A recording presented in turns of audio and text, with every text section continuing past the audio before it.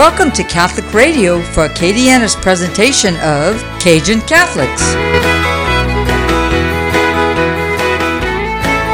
Here's your host, Todd Citron. In the name of the Father, and of the Son, and of the Holy Spirit. Amen. Heavenly Father, good and gracious God, we thank you so much for our Catholic faith, our Catholic traditions, Acadiana, Lord, and all the ways that you've worked around us. Lord, we ask that you keep our hearts and minds focused on you. Help us to recognize the many blessings in our lives, never to take anything for granted.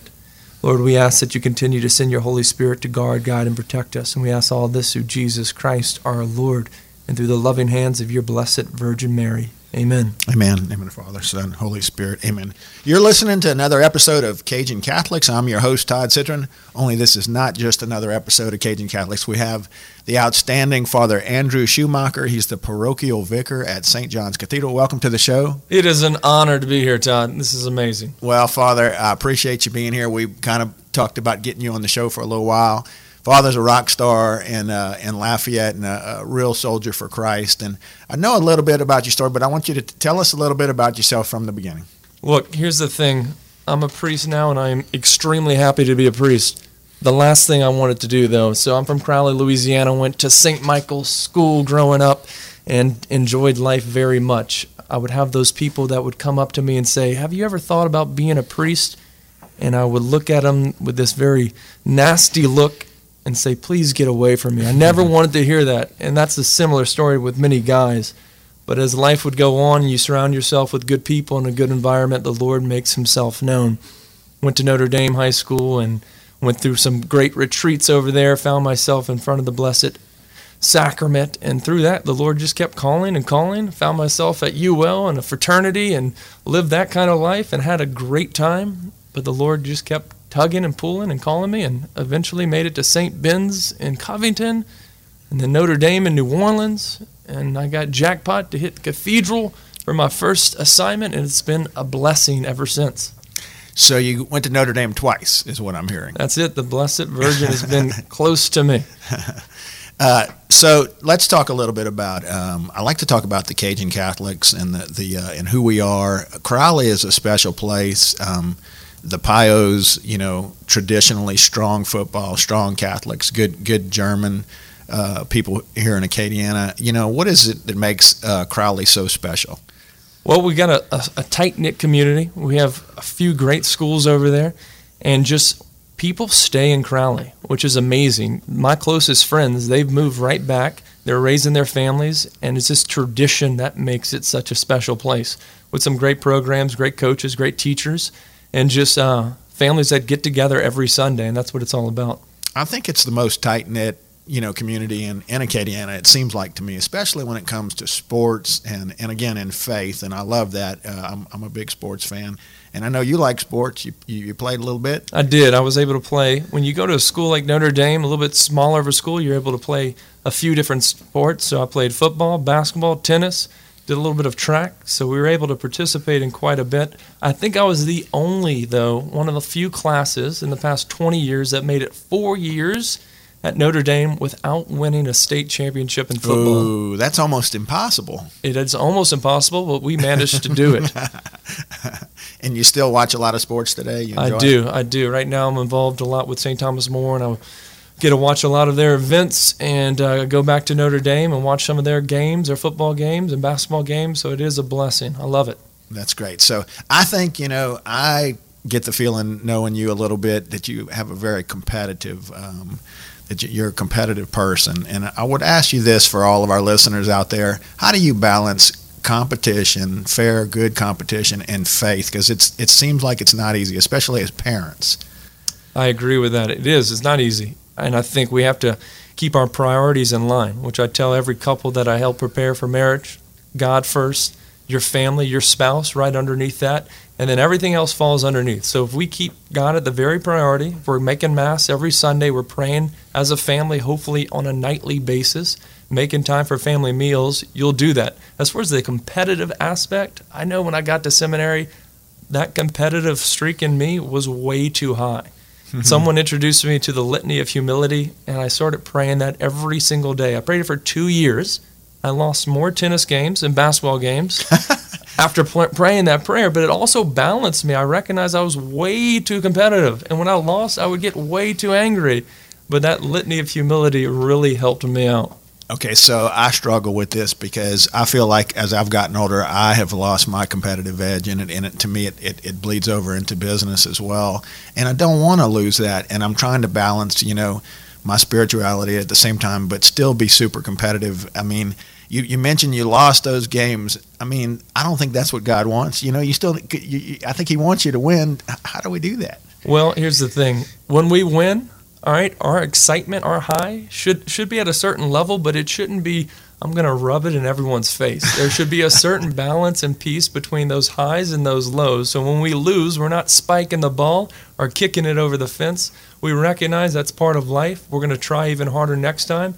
And with all that, more practice, go out there and play a little bit more. But what we want to be is Christ-like in our wins and with our losses.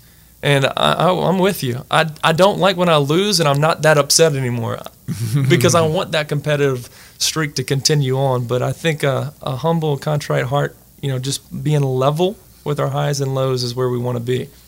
Tell me, is there in your priesthood and moving forward, how can you pull that competitive? I know that you have a great desire to convert people, and through Father did my daughter's wedding, and one of the things that I'll never forget is we went hunting before that, and he mentioned that at the wedding one of the things that he intended to do was to convert souls. He hoped that people had conversions through the wedding process and whatnot, and that touched me, and I remembered that very well.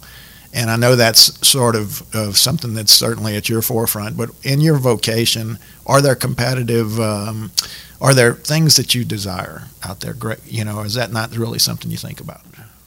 Converting souls, I think, is what it's all about. A priest is supposed to be a bridge between man and God. And in a bridge, we have to welcome people. We have to meet people where they're at.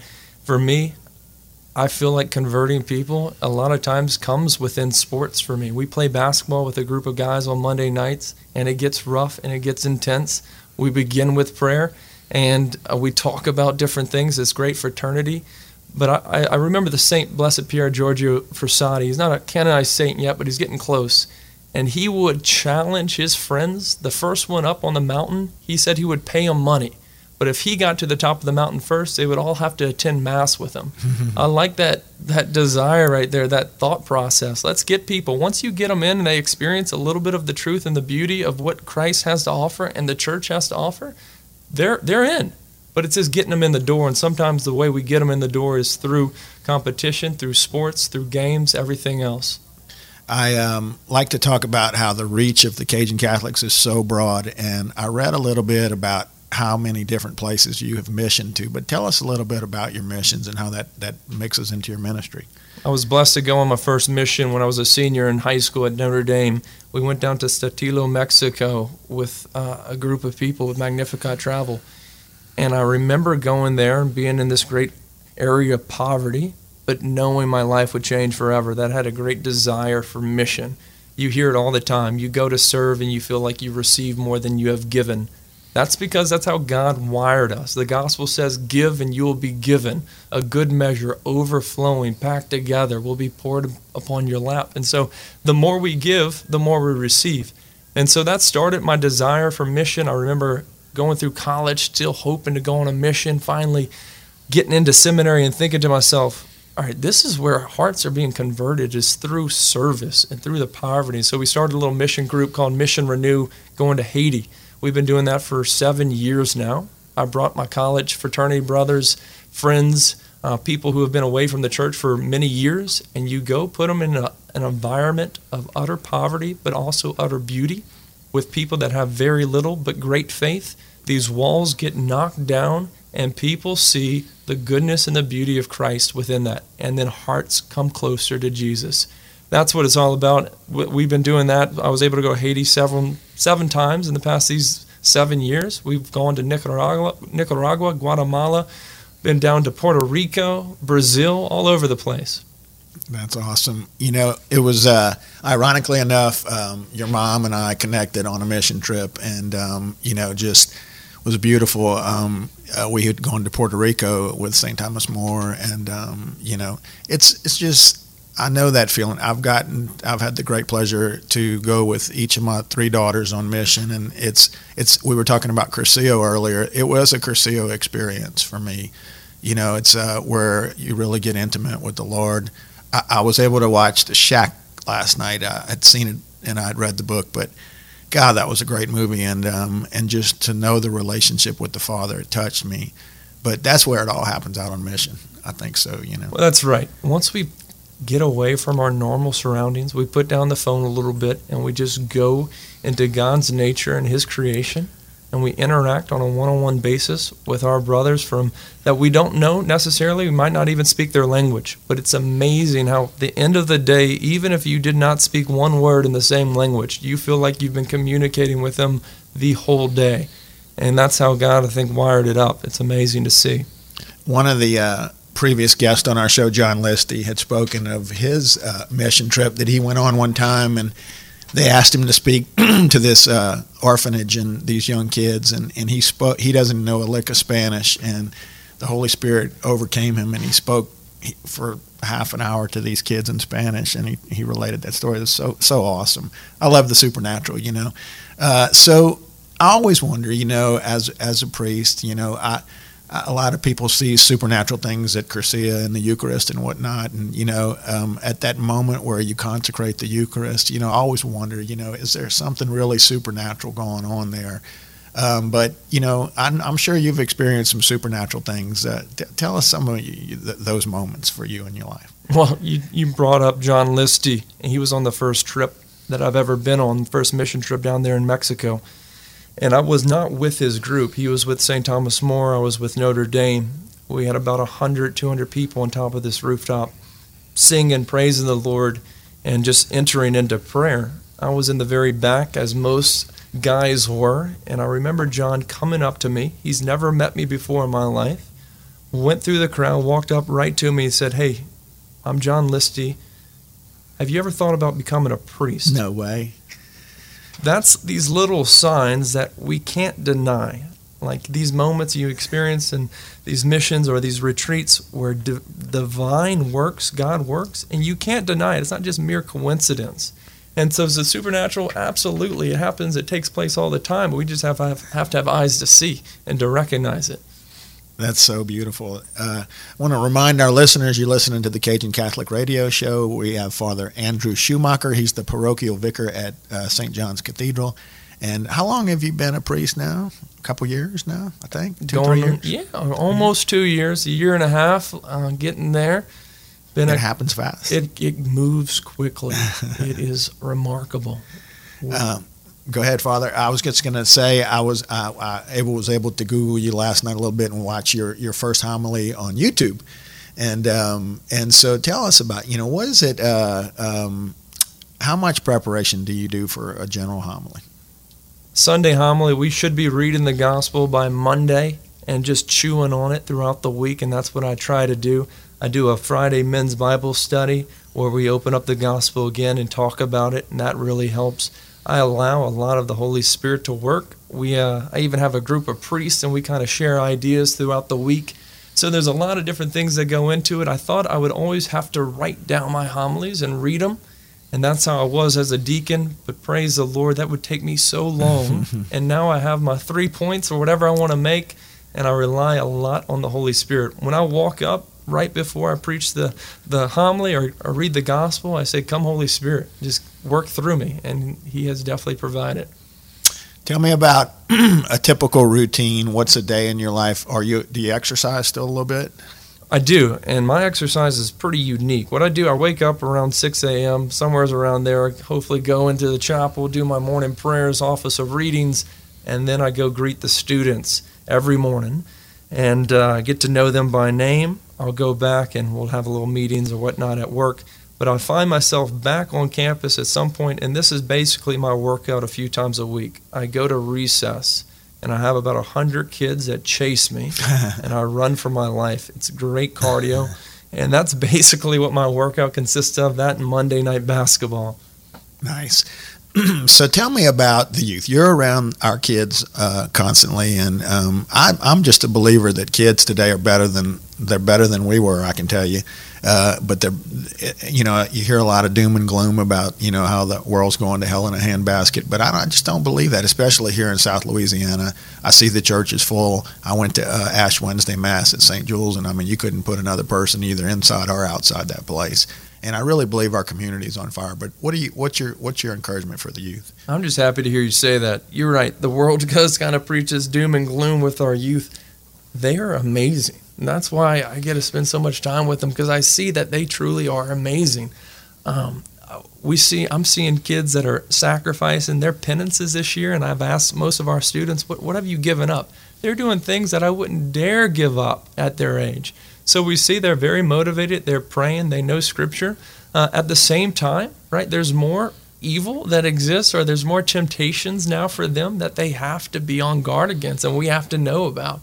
So though I see some remarkable things, I also recognize sin is present, and the devil does not want any more saints. That's right. But in South Louisiana, obviously we're extremely blessed, and we have this traditions of years and years of parents bringing their kids and their children to Mass.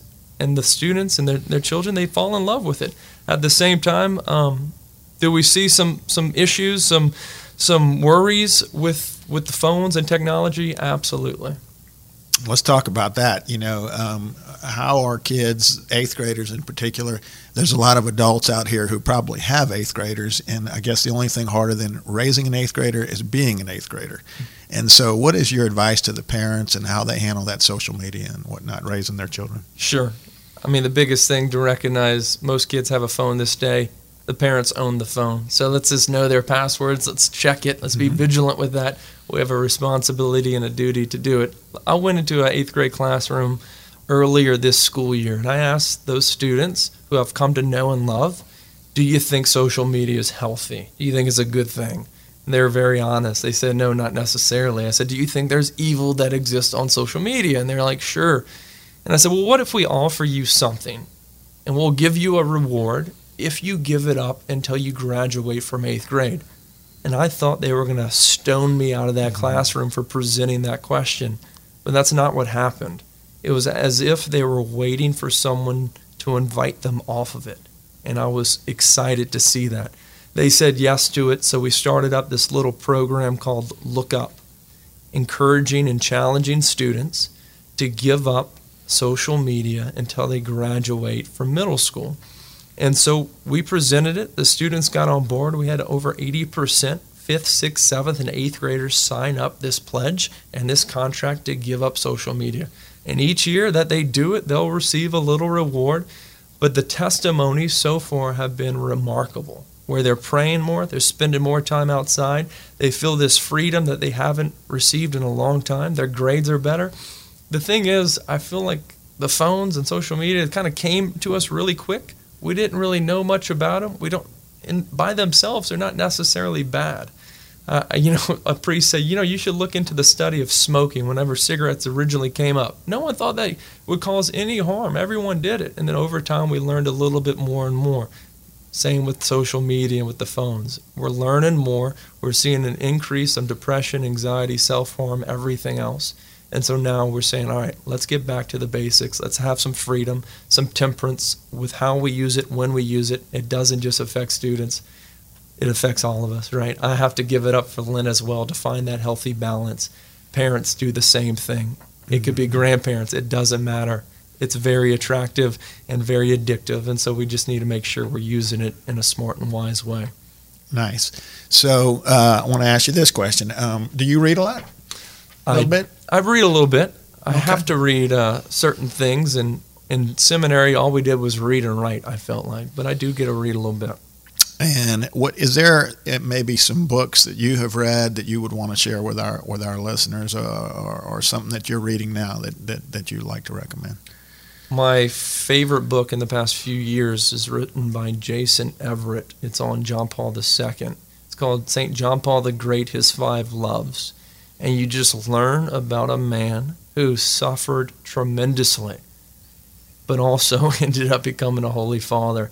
And you talk about miracles, read that book, and it could change your life. And you see this ordinary man who changed the world. His first words after he was elected, do not be afraid. And it's the same thing that we hear over and over again in the Gospels. Don't be afraid. Go out there, be who God created you to be, and you can literally change the world and change eternity for that. So I'd recommend to go check out that book, John Paul II, His 5 Loves. Really, really good. What you reading right now? Well, you know, I'm a wild man. I mean, I'm all over the place. I read Zephaniah last night. I dive into these books of the Old Testament. For some reason, that's where the Holy Spirit brings me. And I haven't been a good reader like I have been in the past, so I haven't done real good. But Zephaniah is like, whew, fire and brimstone. I mean, it's like it's mean. God just puts hell down on the people, and it's a big threat. I don't know. I didn't get a whole lot out of that book. I told you I read Tobit. I loved Tobit. I would so recommend to our listeners to read. The book of Tobit is phenomenal. And having gone through a marriage with my daughter, and you being a big part of that was just the Holy Spirit sent that down to me. It's a great story. I challenge our readers to read Tobit. Amen. Yeah. So I'm going to get back at you. At the wedding, he mentioned that he and I had gone hunting and we got pulled over by the cops, and I didn't expect that at the wedding to come out in public, but it did. And what you only told half that story, Father. We got pulled over in Jennings over there, and I was apparently going too fast, but I wasn't. And I just want to let our listeners know that he's still a priest and alive today because of me, because he was ready to jump out the car and go, vigorously, how would you say, have a conversation with the policeman. But I said, Father, if they give me a ticket, it's okay. I'll just pay the ticket. We'll go about our business. And we finally got let off. So just wanted to clear the record. That's a couple sides of that story. First off, I'll be honest. We were not speeding. I'm watching him the entire time. We're going 2 miles under the speed limit. And I like to go at least the speed limit, So right. I was like, he's going kind of slow. The police officer pulls us over, and within 10 seconds, Todd's like, this guy's a priest. I'm not lying to you. He used the priest card that quickly. Sometimes you got to pull it. Oh, my goodness. I couldn't believe it. But, anything's fair game in a homily. So, of course, I brought that up. But he did let us go, which was nice, and we made it to our hunt, and we saw a ton of birds. We should have killed our limit. No excuses. No excuses there. But it's not. I haven't been. I've been pulled over a few times in my life, but I have that bond for the rest of our lives that we were. We had the cops behind us in the same car. That's big. We'll carry that with us forever. So okay. So tell me, Father, is there? You got to go to the Holy Land, right? I did. Okay, and so tell me if there's a particular Bible character that you most relate to, or if there was something in the Holy Land that sort of brought that all together for you. Well, first name's Andrew, and I love the Apostle Andrew. I love what I pick up from him is optimism. Right, he finds this little kid that has a couple of fish and maybe a few loaves, and he brings it to the Lord, and he says, this is probably not going to work. It's probably not good enough, but this is what we got. The Lord just in turn takes that and works a big miracle. We spent time at the Sea of Galilee and just praying those scriptures where they took place. I thought to myself, I want to bring as many people as possible over here to experience this, and hopefully over my priesthood I'll get to do that. But of course, the disciples, his original 12 that he called, but particularly Andrew, we don't hear too much about him, but the times we do, I feel like I relate with him. I'm glad my mother was kind enough to name me after him. I have a brother named Andrew, and I love Andrew too. And is Andrew Peter's brother? Is that right? That's correct. Yeah. First one to be called, right? And that's it. Like, God called me. Peter's way better as far as, he's going to be the first pope, first leader right here. Upon this, I'll build my church. But he called Andrew first. And Andrew went and got his brother.